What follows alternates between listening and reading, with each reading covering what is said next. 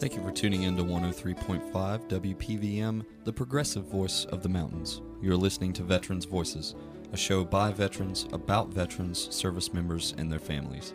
I'm Jason Hurd. And I'm Kendra Phillips. And today we'll be speaking with acclaimed author, political activist, philosopher, and linguist Noam Chomsky. But first, a bit about Winter Soldier. This past weekend, I attended Winter Soldier, Iraq and Afghanistan. The subtitle of that event is Eyewitness Accounts of the Occupations. Winter Soldier came from something that Vietnam veterans against the war did back in 1971, and they called that Winter Soldier. And it was a public investigation regarding war crimes and atrocities committed by U.S. forces during the Vietnam War. There was 3 days of testimony. It happened at a hotel in Detroit. And it was the changing moment for the anti-war movement. From that point on, it gained a lot more momentum, and it energized the GI resistance movement during that time. Winter Soldier, Iraq, and Afghanistan sought to mimic that spirit, but also do something different. Due to the age that we live in, where we have all sorts of digital media capabilities, this time around, testifiers were actually able to give photographs and videos of evidence to back up their claims that they were making. I showed up there on Thursday afternoon, and as soon as I walked in, I was greeted by literally hundreds of veterans. And I was fortunate enough to be on the first panel at Winter Soldier. It was a panel concerning the rules of engagement and how our forces have broken those rules. It was truly emotionally disturbing at times. At others, it was uplifting to know that other individuals had seen the same things that I had saw and felt the same way about them that I had felt. Overall, Winter Soldier had 55 panelists to testify during those 4 days. However, 150 individuals were verified to testify, and their testimonies will be available on the IVAW website. That's ivaw.org.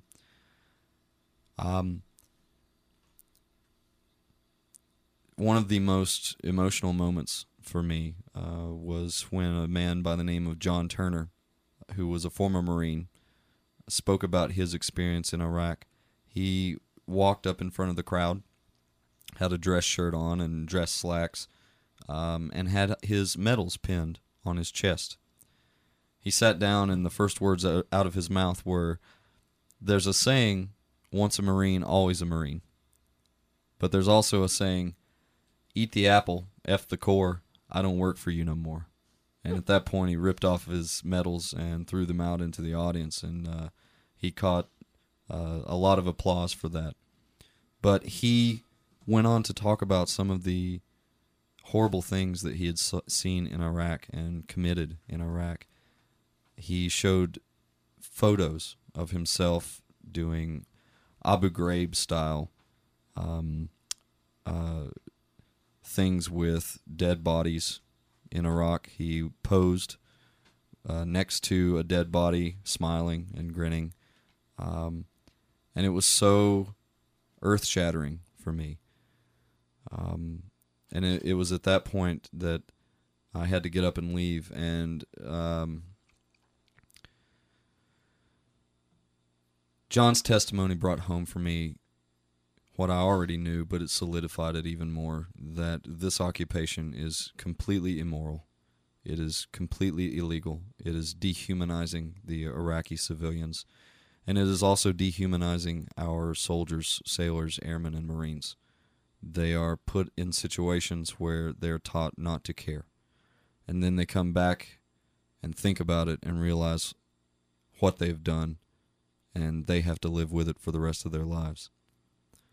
So today we're going to be talking to Noam Chomsky about Winter Soldier, about the GI resistance movement, and about the anti-war movement more largely. Professor Chomsky? Yep. Oh, wonderful. Noam, Yeah. this is James Lattimore, and we have our own radio show now, Veterans Voices, so we're going to be on that. And it's just a small local FM station with this kind of spotty reception in Asheville, but it's worldwide on the internet, so you may be famous after we get through this. Okay, good. Or infamous. We're doing a lot of things in Asheville this week to commemorate the 5th year of the Iraq War, and our host today was at the Winter Soldier event in Washington, D.C. He's going to lead off with that in a minute, but I just wanted to let you know some of the things we've been doing today. We were reading the names of all the dead soldiers in Iraq and Afghanistan. We were standing out in 30-degree cold, and took about 6 or 7 hours to do that. We organized a blood drive, and UNCA students are walking out of class Thursday and a bunch of stuff like that. So we're active. We need a little inspiration from your voice of honesty and integrity is something we always value. And so I just want to thank you so much for joining us. Happy to be with you. Glad to hear what you're doing. Yeah, thank you very much. I'm going to back off, and then I may be able to come back in and ask you a question or two if I have time, but I'm going to turn it over to Jason Hurd now, who's founder of the local chapter of Iraq Veterans Against the War, and he just got back from Washington for the Winter Soldier event. So, yep. Jason, you're on. Hey, Noam, how you doing?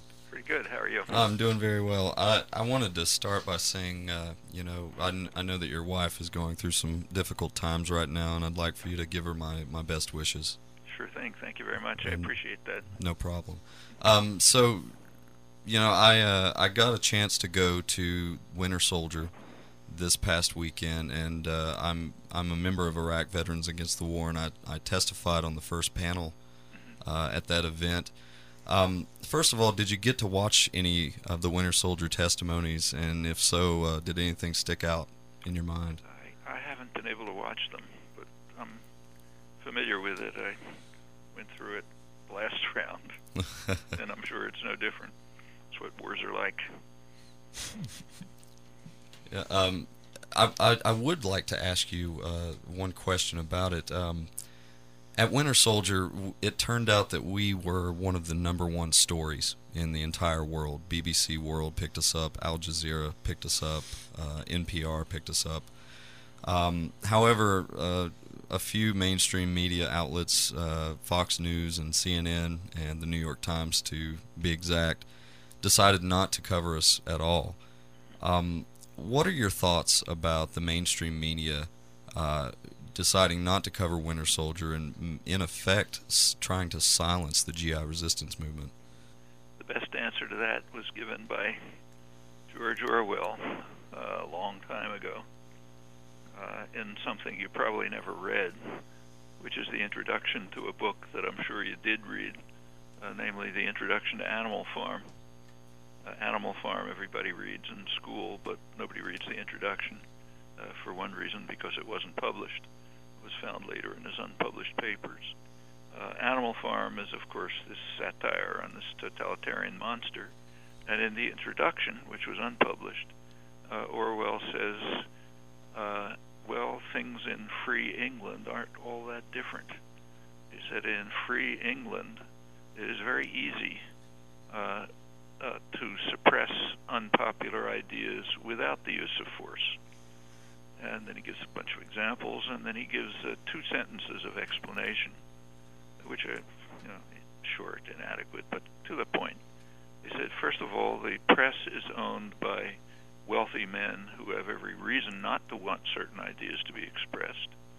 And the other is that if you have a good education and you're part of the elite culture, you just have instilled into you the understanding that there are certain things it wouldn't do to say. Okay, that's probably correct, and that's, I think, the answer to your question. The press is controlled by sectors of power. They're basically huge corporations, and there are certain things they don't, closely tied to the government, and there are certain things they just don't want expressed. And beyond that, it's just kind of instinctive. You know that there are certain things it wouldn't do to say. I had to, the other day, there was a front page story, or a major story in the New York Times by their senior correspondent in Iraq, John Burns. And it opened by describing how he and his fellow correspondents were, standing somewhere in Baghdad and watching the first day of the bombing, the spectacular first day of the bombing. And he says, here we were, these hard-bitten journalists dedicated to a code of impartiality. Did you ever watch the coverage of the first couple of days of the bombing? It was like cheering for the home team. That's their code of impartiality. Yeah. But that's what they think. That's what's instilled into them. And they're very honest. I'm sure he was being quite honest. Impartiality means cheering for the home team. Yeah. And if there are things that conflict with that picture, well, you just don't run them. Now, this brings up a good point, because one of your more famous things that people attribute to you is you say that the mass media manufactures consent. Could you go into a little bit more detail about what that means? Well, actually, that's not original with me. I borrowed that phrase. Ed Herman and I borrowed that phrase from Walter Lippmann, who was the leading figure in 20th century media, and also a leading public intellectual, a major theorist of democracy, a progressive, a kind of a Woodrow Wilson, Roosevelt, Kennedy progressive, and one of the most influential thinkers in these areas in the 20th century. And he was on a propaganda commission during the First World War, the Committee on Public Information, it was called, which of course meant Committee on Public Disinformation, established by the government to try to drive a fairly pacifist population into becoming fanatics who wanted to destroy everything German. And they were pretty successful, and he was impressed by that. And he wrote that there's a new art in the practice of democracy, namely manufacture of consent. And then he went on to extol it as to how important it is. And it's based on a theory of democracy, which still prevails. The theory is that in a democracy, the population are supposed to be spectators, not participants. They are not supposed to have an influence on policy. And the reason, which Lippmann explained, well, I'll just give you his words. The reason, he said, is that the population are ignorant and meddlesome outsiders. And we, responsible men who know how to make policy, we have to be protected from them. He put it more graphically. We have to be protected from the trampling and the roar of the bewildered herd. And the way we do that's the population. So they just are outside. We don't pay any attention to them. They don't influence policy. And we do the things that are right. And we do try to manufacture consent, that is, to get them to consent to what we decide is right, and we try to control their attitudes, turn them into consumerist freaks so they don't bother with serious affairs. Just stay home and mind your own business. We'll take care of things. And you see that all over the place. I mean, take the elections that are taking place right now. I mean, majority of the population, take, say, Iran, okay? The next big, dangerous confrontation. The world is appalled at the idea that the U.S. might attack Iran. I mean, one leading British historian, Gurley Barnett, says, okay, that's World War III. It's way beyond anything we've had. And a lot of people feel that. Well, what are the American people? Every single candidate, says that we have to maintain the threat of war against Iran. That happens to be a violation of the UN Charter, but the U.S. regards itself as an outlaw state. Laws don't apply to us. So every single candidate says, have to keep the options open, we have to maintain the threat of war. What does the American public think? By a large majority, by about 3 to 1, the American public thinks we should not have any threats. We should enter into normal diplomatic relations with them. But that's not an option. The public are ignorant and meddlesome outsiders. We don't even have to refute their position. We just disregard it. And it goes on like that. Do you think we're going to bomb Iran? I think, as far far as I can tell, the military, the top military brass seems to be against it. I presume that's why Admiral Fallon resigned. The intelligence community seems to be against it. I'm presuming that's why they released the National Intelligence Estimate in December, saying that Iran doesn't have any weapons program. The world is against it. The American population is against it. But that doesn't seem to make any difference to George Bush. Well, that's the problem. Bush and Cheney, everything, if you look back at their record for 8 years, just about everything they've touched has turned into a total disaster. The economy's collapsing. Katrina, the Iraq is a total catastrophe. Just run through the list. Everything they've touched has turned into a disaster. They may decide, okay, we'll sort of hit the whole system with a sledgehammer and see if we can pull anything out of it. But Noam, why do we tolerate that? Why do the American people tolerate that level of incompetence? Well, they have. It's a good question. The American people they don't like it. Like if you look at polls, large majority of the population says Congress doesn't represent us, the executive doesn't represent us, but people are scattered, separated, atomized. Life is pretty hard for them. It's worth remembering that we've been through 30 years, which is the worst period in American economic history for a majority of the population, 30 years in which real wages have stagnated for the majority. Working hours have gone up, benefits have gone down. In most households, you need 2 working parents. Work hours are way beyond other industrial countries. Things like medical care are out of reach for much of the population. And people just don't, that has a disciplinary effect. I mean, you're trying to keep things together. You can't put energy into trying to organize but the organization and activism takes work. Yeah, you don't have to tell you that. You know it better than I do. And that requires a kind of it requires dedication, and that's difficult. And people are also isolated. Like the main forms of organization that have existed in the past have pretty much been dissolved, like unions. Unions used to be weren't only there to raise wages. They were a way for ordinary people to get together, to think through things, they were educate each other and oneself, and become involved in various kinds of activism.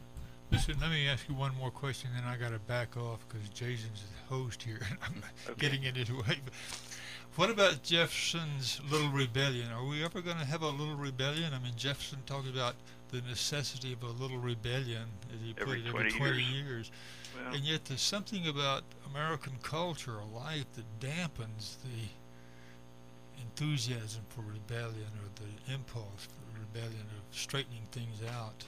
Well, we have to be realistic about this. I mean, Jefferson, I think, was kind of like a throwaway line.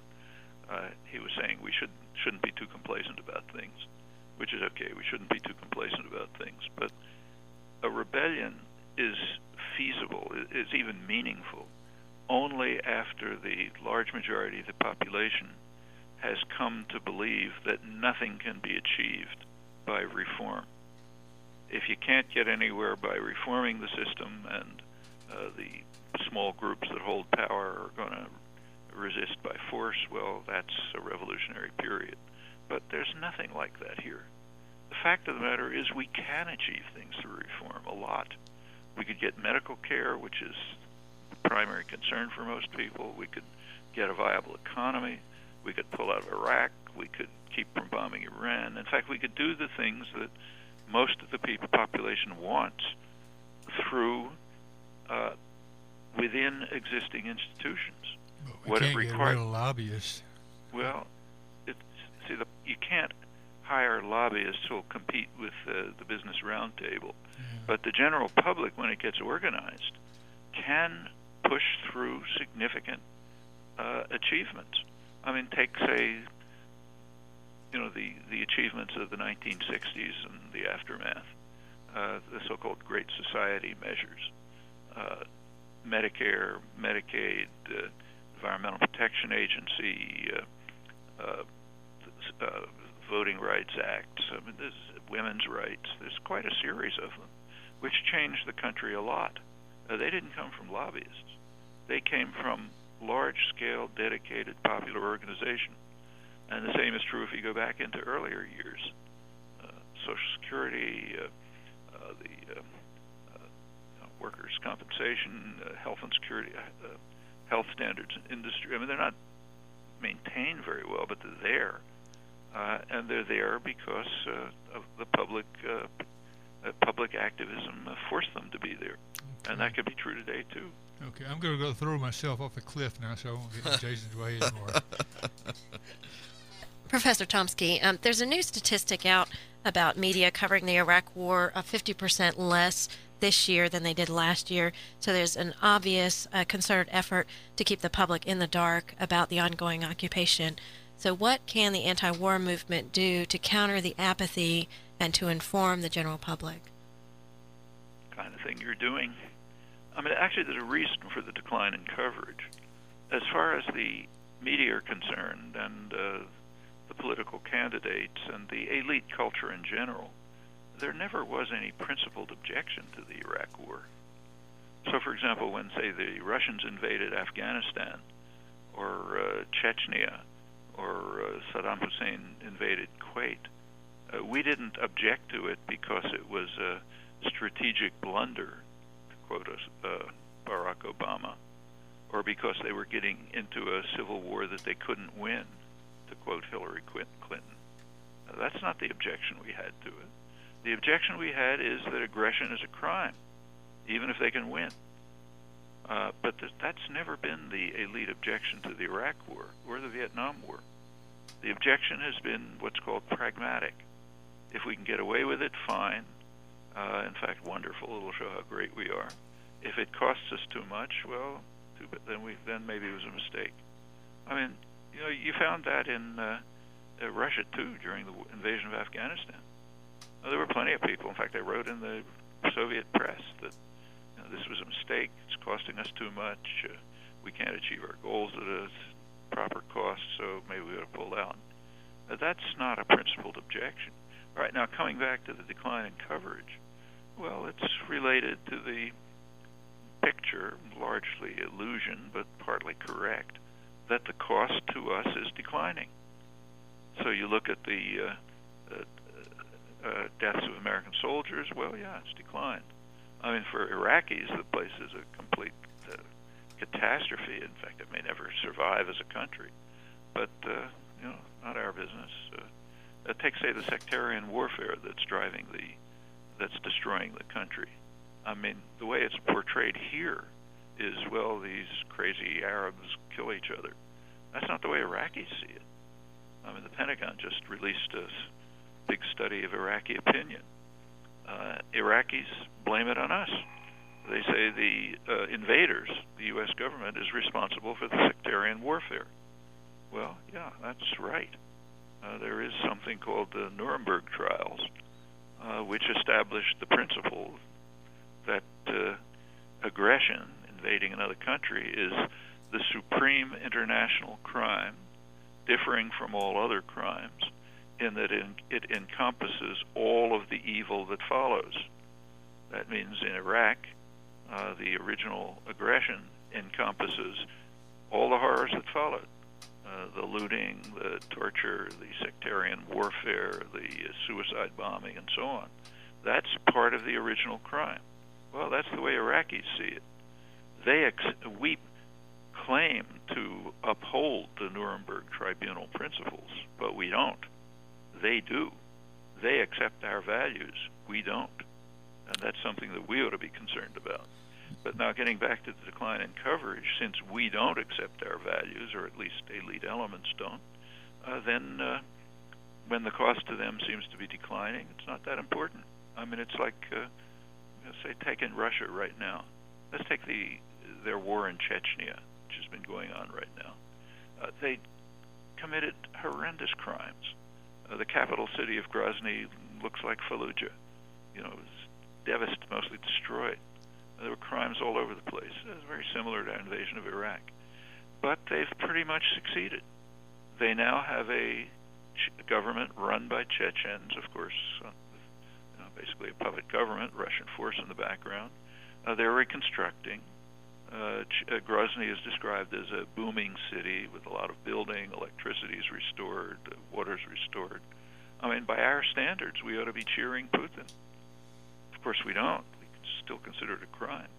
But if Petraeus could reach that achievement in Iraq, they'd be praising him for a marvelous achievement, just as the Russian elite is praising Putin. We can see how grotesque this is when we see others carrying out this behavior.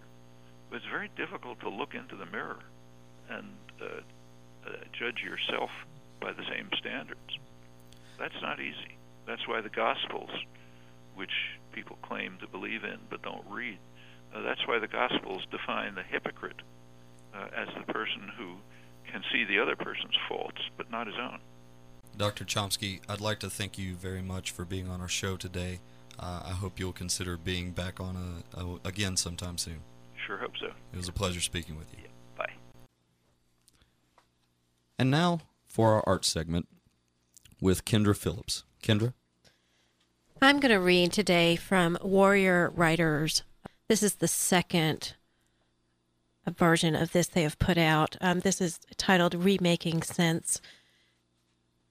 The title of the one that I am reading is Food, Water, and Revolution, and it is by Fernando and Maria Braga. Katrina didn't burst the levees. I think it was the system we live in. I call it capitalism, but they put blacks and Latinos in prison and send the poor to Iraq. Now there's not enough troops for the state to call back. Bodies are floating, but not enough are revolting. The stench of dead children smell like the streets of Baghdad, corpses stacked in the streets, zipped up in black bags. The black gold of the Middle East lets you capitalists thrive, while poor blacks in New Orleans rot in the streets and die. You sent troops to free Iraqis from the blood of their veins. You sent troops to liberate Afghan skulls from their brains. You sent troops to bring peace to Fallujah with your jet bomber planes. And troops can't stop a hurricane, but the deaths are insane. You sent us to New Orleans, but you waited 4 days. We marched through the streets, and we received our orders.